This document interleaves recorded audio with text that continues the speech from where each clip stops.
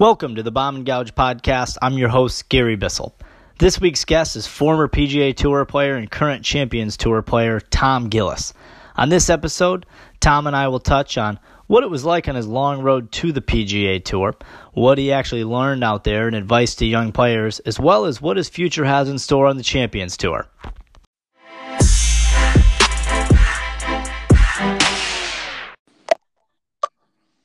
All right, Tom, welcome into the Bomb and Gouge podcast. Happy to have you this week. Yeah, no worries.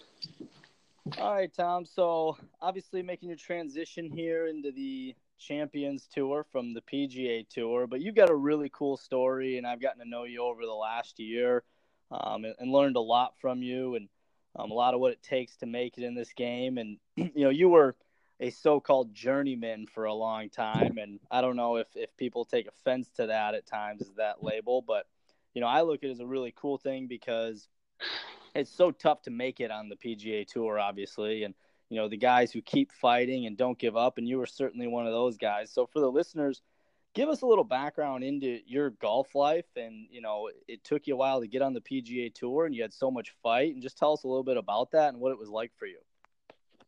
Well, yeah, I mean, I wasn't decorated coming out of college as an All-American or anything even close. I just figured I had some people at the country club that I worked at up in Detroit area, Indianwood Golf and Country Club, and they were willing to give me the owner actually was going to give me a shot for 1 year. So that's I thought I'd just try it 1 year, and then it just one turned to five, and then you get to a point of no return at some point. Yeah, okay. So, what exactly was your journey like? Like, what tours did you play coming up, and what age was it when you finally made it and you got your PGA Tour card? I believe I was 32. It was 2002, November of 2002. So, I was born in 68, probably 34 actually. So, it took a while. It took me 12 times. I spent 5 years in Europe prior to that on the European Tour. Played in South Africa and Asia, and 4 or 5 years on the Hooters Tour, probably in that range. It was just a steady progression of continuing to improve. I mean, I look back on it, when you said about the journeyman, I'd never really upset me. It upsets my wife once in a while. I hate that term, like it's really not that bad a term. I mean, Luke Donald one time said, he goes, I used to look down at you guys when I was playing so good at journeyman. He goes, now all I am is a journeyman. I go, hey, buddy, it's a fine line in this game, So, I feel good about where we went with it and where it's taken me. Like I said, I thought I would always just be a club pro or something like that one day, and I was fine with that. I'm like, that's a great 3 days a week off, winters off. I'm like, perfect. All right. So, a lot of guys try to play professional golf, like a lot. What made you feel like you had it in you to actually make it to the PGA Tour and be one of the few that does accomplish that goal? Was there maybe a moment in time or a year that you had where you said, you know what, I have a real shot at this? Well, they're just, when the ship's about ready to go down, you're out of money or whatever, there just things would happen for me that would keep me going. And that's really all it was. I wouldn't say it was one moment. There were several of them that kicked in at a certain time and kept the, the faith, the belief, you just kept believing. And then after that, after about 3 of those or so, I'm like, this is going to happen. You got to get prepared for it. So, just there were signs, there wasn't one event that put me over or anything like that, but I kept winning and times where I was about done. And, I kind of listened to those feelings. Yeah, it's a pretty incredible story kind of from where you were and to actually achieve getting on the PGA Tour. There's been obviously people with far better high school and college careers than you that have never made it on the PGA Tour. And so it's pretty impressive for what's that? I said, thank you. I said, yeah. Yeah. It was, it feels, it's not, I was always honored to be on the tour for the 8 or 9 years I was there. Every day I really enjoyed being there. I did. I mean, even on the bad days, it was still like I said, I never planned for it. So it wasn't like I was like going, a lot of these kids now are just going through the motions because they planned for it since they were 5. I didn't plan for it. So it was exciting the whole time. Like even the rain delays. I loved the rain delays because we'd sit around and talk. It was the time you could really get with the players, and be unified. You know what I mean? Like it was cool. That part's the biggest part I missed on the 2-year break. Yeah, is the camaraderie. Oh, for sure. And that's where Tiger is now. I mean, he's there now realizing that after his sabbatical. He's like, geez, I actually miss the guys. And it's interesting. It's really the relationships at the end of the day. That's what I missed. The journey is the journey. That's the best part of it. Once you realize that, you can have fun. Not let you up too bad. It's funny you mentioned Tiger and that he missed the camaraderie. I think that surprised a lot of people because he was always viewed as kind of a loner out there. Well, he was. He was all business all the time, and there were moments. There's no way you could do that all the time and not let your guard down to some extent. He wasn't letting it down to guys like me because we just never saw him enough or didn't really know him. Never had a history with him. But he was doing a little bit with the top players because they're seeing each other at the world events. And, it's a tiny, intimate atmosphere once you get in those top 30 in the world. But, I think overall he's never been rude to anybody out there. And he's always been a gentleman to play with. I've never played with him, but everybody I've known that's played with him said he's a total gentleman. And so he's good for the game. Hopefully he knocks one off here soon. Yeah, he's certainly getting close. So yeah, I'm happy for him. Speaking of getting a win, let's talk about your closest call with winning on the PGA Tour. The 2015 John Deere. That was a great week for you. And the cool part about it was, were you 47 or 48 at that time? I think I was almost 47. I think I was 40. They actually 46. I think I turned 47 the next week at the British. Okay. So, yeah. So you look at that and, you're out of your so-called prime by most people's standards. And then you have your best event and you actually went into a playoff with Jordan Spieth. So speak to that week a little bit and what allowed you to play so great that week and just reflect for a little bit for the listeners on that experience for you.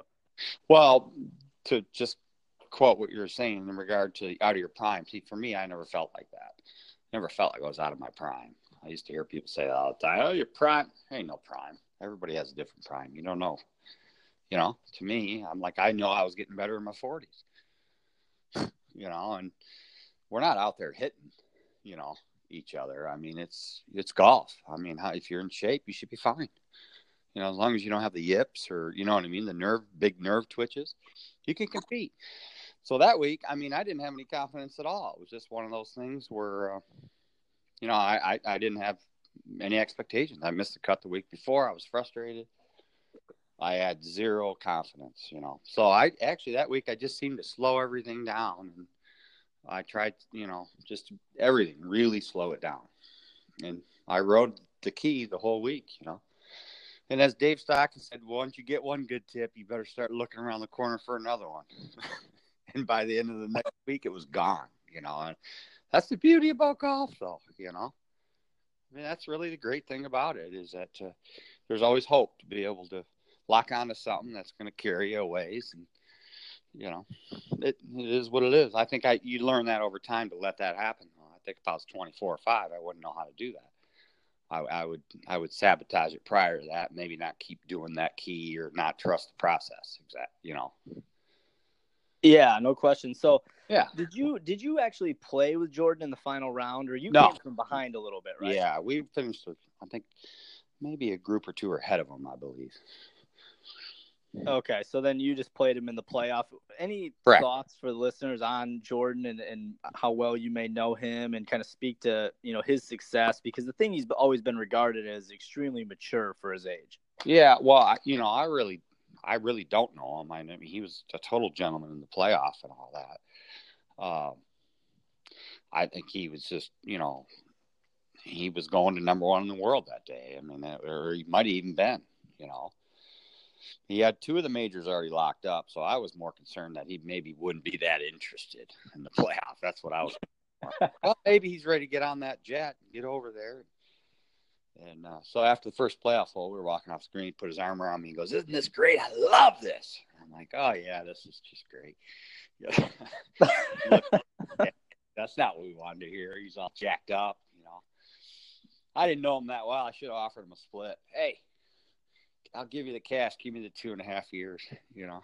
That was last, you know, and everybody gave him a hard time about it after Duffner and a few guys, but he's good for the game as well, you know. I mean, he's frustrated this year, and I can't imagine at their age to be on the, you know, I couldn't have handled that emotionally. I would have been, you know, because the media, if they slam a club or anything, all of a sudden they're a hothead crybaby, and it's really not the case, you know. Just frustrated. Nobody gets out unscathed. That's what I told Luke Donald. I said nobody gets out. Jack didn't. Tiger didn't.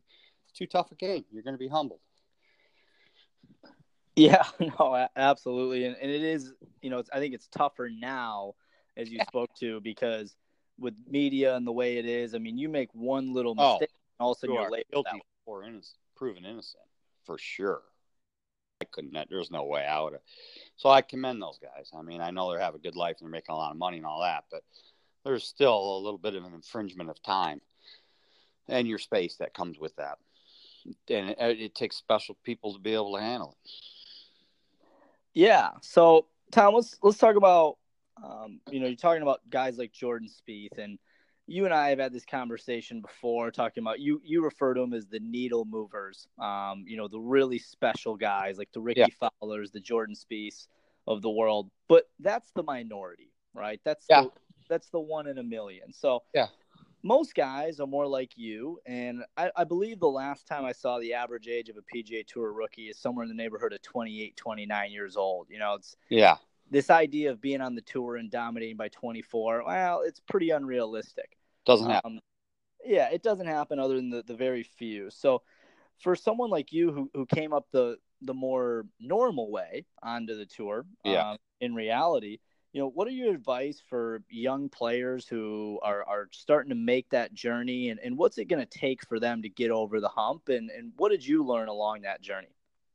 Well, I think I think they know what to do. I mean, you know, and they'll do it. And sometimes the competition's so fierce now that sometimes even with a good process and good system, you still might not get through.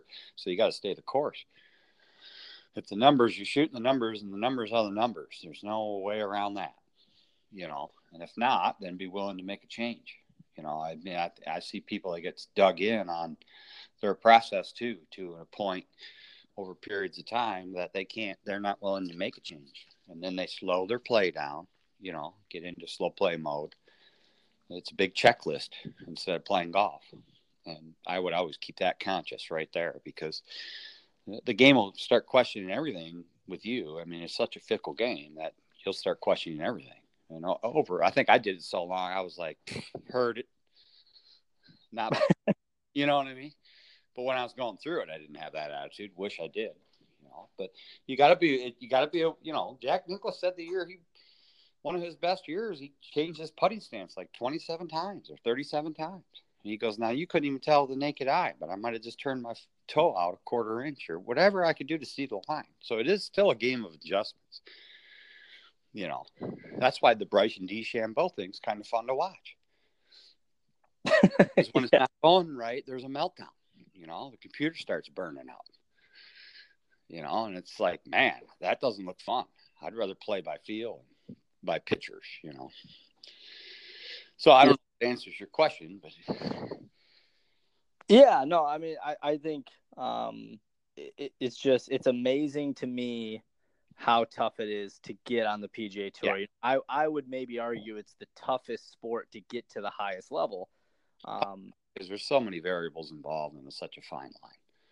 You know, you got to be willing to, you know, I just be prepared that it could take 5 years. You know, I mean, it could. You know, not everybody's Jordan, you know. I mean, it's there's more better players now. What you see is the effect when Tiger was the most popular athlete in the world right around 2000. Right in that range. Kids had to make a choice between sports, golf, football, whatever it was. But at that time, it was cool to play golf. So now you have more Brooks Koepkas that are 25 or whatever, 27, Dustins that are strong. You know, it was cool to play golf. And so that's part of it. Now, if it keeps, I'd like to know if it's going to keep up like that. We'll see. You know, the guys carrying the torch right now, Ricky and then Jordan and Justin, they're all good guys. Yeah. So you mentioned Brooks and these younger guys and the workout thing. So yeah, I know you still stay in shape, and it goes back to that prime thing. And I love the comment of you don't know what your prime is, and as long as you can stay in good shape, you can certainly prolong that prime. And I know you went through a pretty intense workout program this winter. So speak a little bit to fitness and how that's prolonged your game and allowed you to play at such a high level for so long. Well, you really see it when you go to the level I go to now, because this is the end. So like bodies start, it's just called age. So you see guys that don't move like they did, you know, people that you watched as kids. And they still might have taken care of themselves, you know. But now I think, I mean, those guys are way more committed than I am. I would say I committed for about 7 months, and then it's hard for me to do that on the road. But anytime you can stabilize your spine, your core, and all that, because that spine's just not made to be twisted and turned like it turns. It's just as simple as that. So to me, once Tiger came, everybody got serious. Simple as that. There's no other way around it. As soon as he showed up, everybody was in the gym. Prior to that, I was never in the gym. I stretched morning and night. That was it. And that'll get you quite a ways, but at some point, you got to do some strength training. Yeah. I mean, you look now, and I talked about it in my last podcast about Brooks Koepka saying he benched 225 14 times, you know, and then you see him out there absolutely pounding it. And yeah, it leads you to believe that there's a strong correlation there between strength training and distance. Yeah. Oh, there's no question it is. I don't think that. I'm just a little shocked by, you know, pushing that hard that you wouldn't lose a little feel swing wise, you know, because anytime I'm pressing like that on that day, my sessions aren't very good after. You know, I'm not doing that, you know, but I mean, I'm doing 35 pounds on each hand and on the bench, you know, and maybe even 45 lesser when you're really doing it. And I'm like, I don't hit the balls good after that. I'm like, you know, I do better off of maybe a more of a cardio based workout, less weight, not building strength. Then I go out and I feel like I got all the speed in the world. So you need to know what's the right at what time too. You know what I mean? The off season, you build the muscles. In the season, you maintain. As you get older, it's harder. I can tell when I look at the TV too. I'm like, geez, I'm back up about 223. You know, it's hard. It changes more when you're younger. It never fluctuates your weight. You know, like Dustin can't put weight on, and he's lifting and he's doing everything he can. Probably never will. He's one of those lucky people. Yeah, he's lucky. He's pretty skinny still, even though he's in the gym a lot. We've yeah. seen that video of him in the gym a lot, but he's clearly very strong. Oh, completely strong. And his trainer thinks he's stronger than Brooks, just on different levels, you know. So. Yeah, so, and we'll talk about the Champions Tour and your transition into that here in a minute. But quick, with any real golfer I have on the podcast, I like to do this quick fire round where I just throw a question at you and just give me the first thing that comes to your mind. Cool. Yeah, let's do it. So first one would be, what's your favorite course you've ever played? Pebble. Okay. Very, very, you know, it's funny. You don't really get that answer that much, even though you think you would. Yeah, the views it's just the greatest 4-hour walk in your life. I don't know how you could beat it. Yeah, and there's not 18 great holes, you know. I mean, there's a couple holes that are marginal. Everybody knows it, but it's the walk. My favorite hole at Pebble is on the first hole when I'm hitting my second shot. I can't even see the ocean, but I can hear it. I'm like, man, it's going to be a nice, beautiful walk around here today. Great fun. Yeah, it's a good one. I just got back from there, obviously from the USAM, and that was my first time seeing it. It took a while for it to grow on me. You know, when I first saw it, I liked Spyglass better. But then over time, I still like Spyglass. I think it's a phenomenal golf course, you know. But I'm being from Michigan, I was smitten by Spyglass. But the more I played Pebble, I thought it was overrated when I first played it. This place is overrated. And then I kept going around it, and I just kept getting joy every time I went around. I'm like, got to give it the props, you know. Yeah, it's really, really good. There's no question about that. Yeah. Yeah. All right. So favorite person to play with on the PGA Tour? I'd be my best buddy out there, Carl Peterson. Yeah, we did play once. And I remember I lagged on the last hole to beat him one up. And he goes, "That's nice. You lagged that putt." He goes, "It probably cost you about 18, 20 grand in the purse, you idiot." I go, "I beat you one up." All right, that's awesome. How about favorite swing on the PGA Tour? Oh, favorite swing. Man, they all look so alike now. That was a great question years ago because it'd be like Elkington or so now my favorite. Well, I like watching Justin swing it. I really do. I love how he gets the power and the zip and off from the ground and how he's not from underneath. He doesn't look underneath the ball at all. He looks like right down the line. So it's pretty cool to watch. Yeah, he's got a unique one with the high left arm and it's cool. I like it. I wish I could get to there because I think as a taller player, and he's not tall, but for me, I think it's easier for me to take the club there. I guess what I'm saying. That's where I want to take the club. I've never really played that good from there, but he can. It's pretty cool. Yeah, no question. And that's actually, you're the second person that's given that answer on this podcast. Casey Lubon said the same thing. Yeah, it's. I think if you can get it there, I just think that it just looks to me like his face is square to the target longer than most players. Simple. That's the simplest way I could say it. All right. How about a most memorable moment on the PGA Tour? Most memorable moment on the PGA Tour.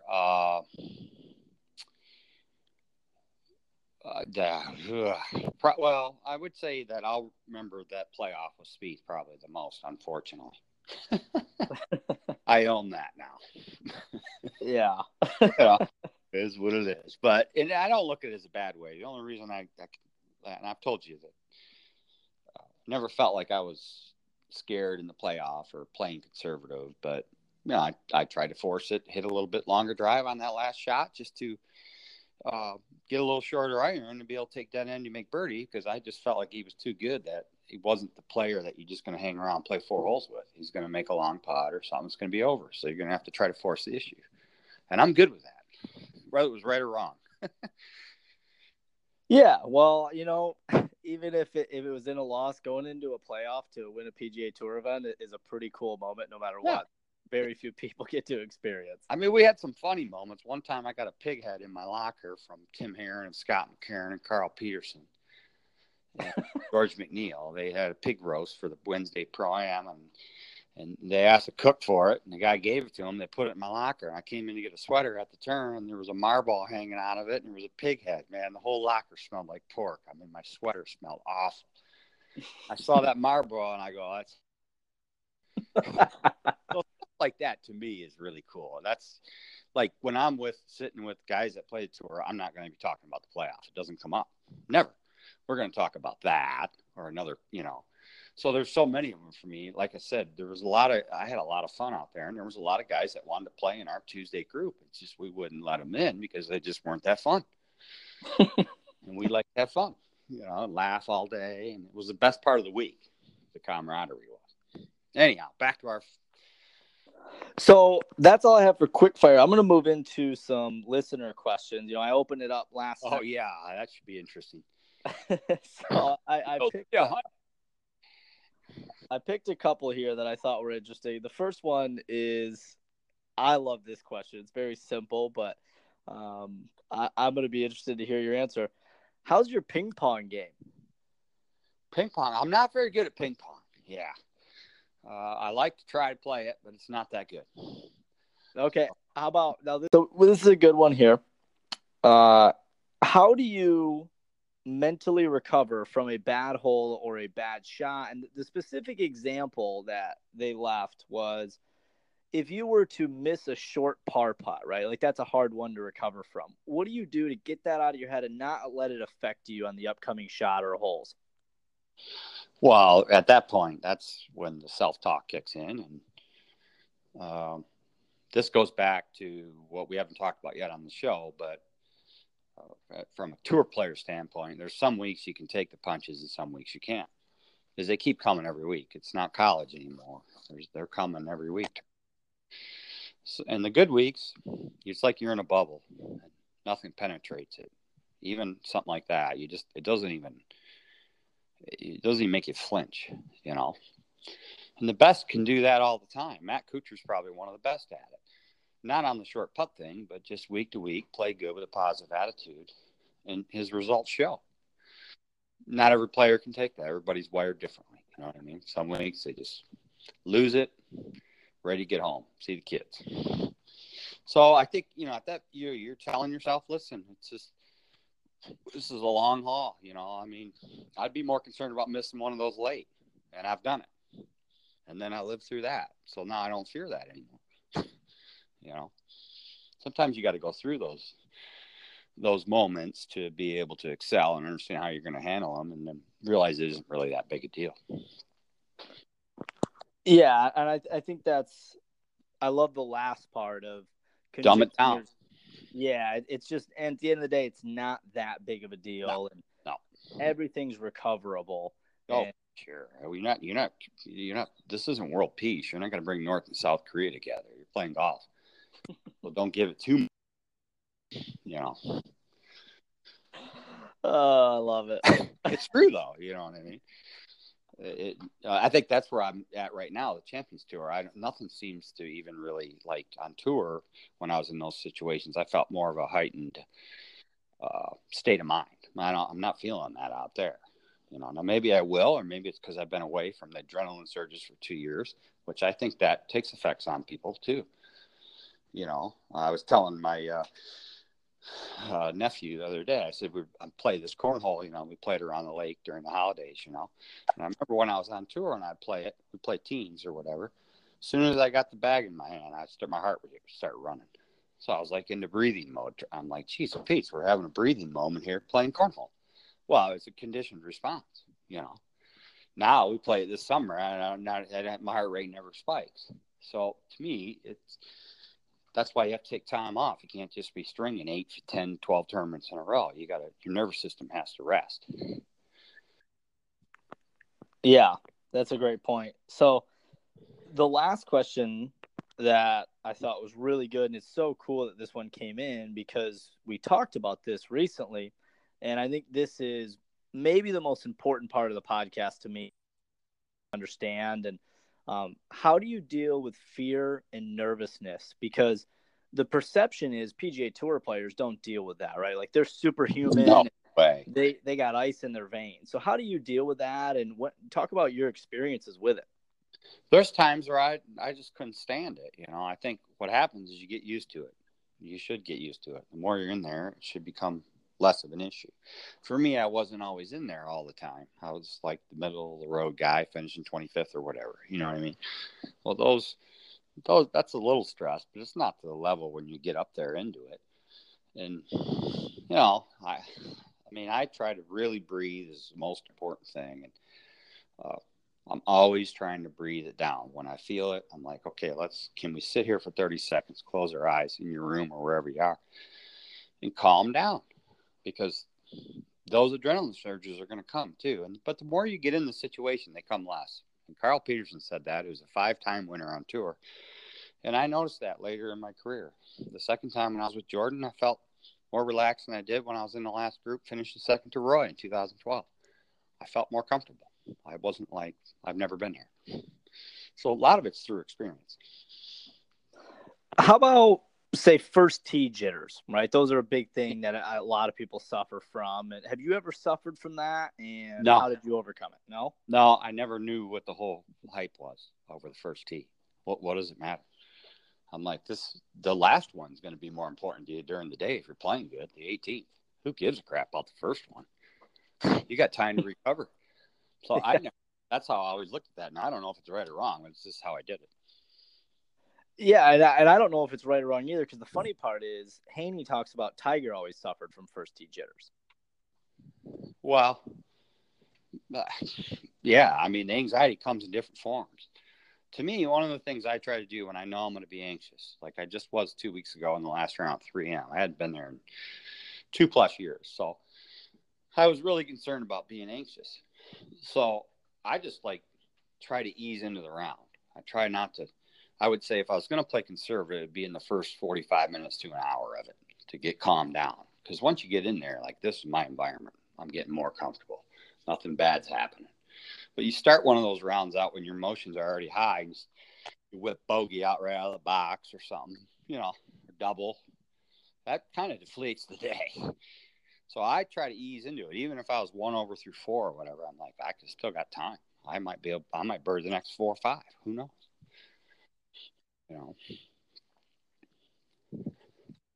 Absolutely. So Tom, let's talk about, last topic today is now you're transitioning from the PGA Tour, and you, like you said, you were coming off a year and a half, 2 years off. Yeah. And now you're transitioning into the Champions Tour. So tell me, you've played 2 events now, and let's add you've played really well. You've taken 3rd place on back-to-back events, which is quite a start to your Champions Tour career. What have you noticed in the 2 weeks on the Champions Tour that's different? Obviously a lot of the names are the same, guys that you played against on the PGA Tour, but what are some of the big differences between the Champions Tour and the PGA Tour? Well, I would say most of the guys have their money. I mean, they're the window's closing. This is the last chapter, I guess you'd say. That's how I feel too. But so I would say overall they're a little more relaxed. It's not as businessman like the tour has really changed a lot in the last probably 4 or 5 years. A lot of great players for one, and great kids, but it's business. I mean, they've been training for this for a long time. Some of those older guys they worked at the club, they were you know what I mean? So it's a different crowd, and I really enjoy it. That it's just more laid back, I would say. The whole thing's a little bit more laid back. Yeah, like the fact that you can take carts certainly speaks to that. Yeah, and a lot of guys don't like the cart thing. There's guys that are trying to get rid of those permanently. But one, I've watched for the last 2 years. I've been watching that tour. I don't ever see anybody in a cart. So maybe it looks a little different on site, but the other thing is you got guys that are over 50, and people have been walking 20, 25 miles a week for 30 years. They're going to be beat up. You got to have an option for a car. You're not going to have a tour. Yeah. And you said you did take a car, right? Not 5'8", got perfect alignment. Some taller guys, they're going to be, it's harder to walk. Simple as that, And you said you did take a cart the first 2 weeks, correct? Yeah. I took them just because I'm playing a lot more golf with the qualifying's going on Tuesdays and not walking a lot in 2 years. So for now, I'm like, I'll walk again for sure. But right now, I mean, I'd rather do that. And it's I was concerned about the rhythm of it and all that, because you do get out there before the walkers in your group. But if you're getting your yardages and that, it actually goes by pretty quick. Now, the rules are the same besides the car. Like, you still obviously have caddies, and there's no range finders or anything like that on Champions Tour, correct? No, there's none of that, but I wouldn't be surprised if that doesn't come soon to probably all tours for the most part. But yeah, no, the caddy can't ride with you. So caddy can't ride at all. So the caddy's carrying the bag, and then I drive up in the cart. And then I can drop the cart anytime. If I just want to go 9 and walk 9, I can do that too. And it's a good option. I don't really need it right yet. I mean, I could have started walking immediately, but some guys do need it. John Daly needs a cart. Needs a draw. Give him a cart. Yeah. Not that hard.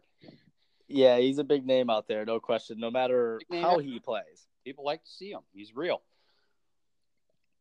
Yeah, absolutely. John Daly. It's funny you bring him up because he's a little bit like Tiger in the fact of he can be playing terrible and people still want to go watch him. Oh, I don't know why he wouldn't. I mean, like I said, it hurts. I think what people don't realize is they think that it doesn't bother him when he's not playing well, and it does bother him because he's there because he likes to compete. He likes to do it. He wouldn't have been as successful as he was, even with all the talent he had, if he didn't enjoy it. So, but he does a great job of handling it, and it's not easy. I can't imagine. No, and he's been through it, and I think that 30 for 30 that came out on him on ESPN really showed light to what he's been through, and his road's been rough. Yeah, he's created a lot of it. He'd tell you that. I mean, he's created a lot of that, and he would tell you that. He doesn't have any regrets. He's John's fun to be around. I enjoy being around him. Absolutely. So, all right, Tom, that'll wrap it up for us. I appreciate you coming on the show, and we wish you the best in your future endeavors on the Champions Tour. And I hope that your fan base continues to grow. And I think you've got quite the bright Champions Tour career ahead of you. And just want to thank you again for coming on the show. Well, no problem. I appreciate you having me, and enjoy our time together working on the golf game when we do it. And good luck to you and the season and the team. And good things are coming out of there. Really, what a great program it is over there. Appreciate that, Tom. All right, you have yourself a good night, and we will talking to you soon. See you, bud. Take it easy. You too. Bye. Thanks for tuning in to this week's Bomb and Gouge podcast with Tom Gillis. We'll see you every Monday at 7 a.m.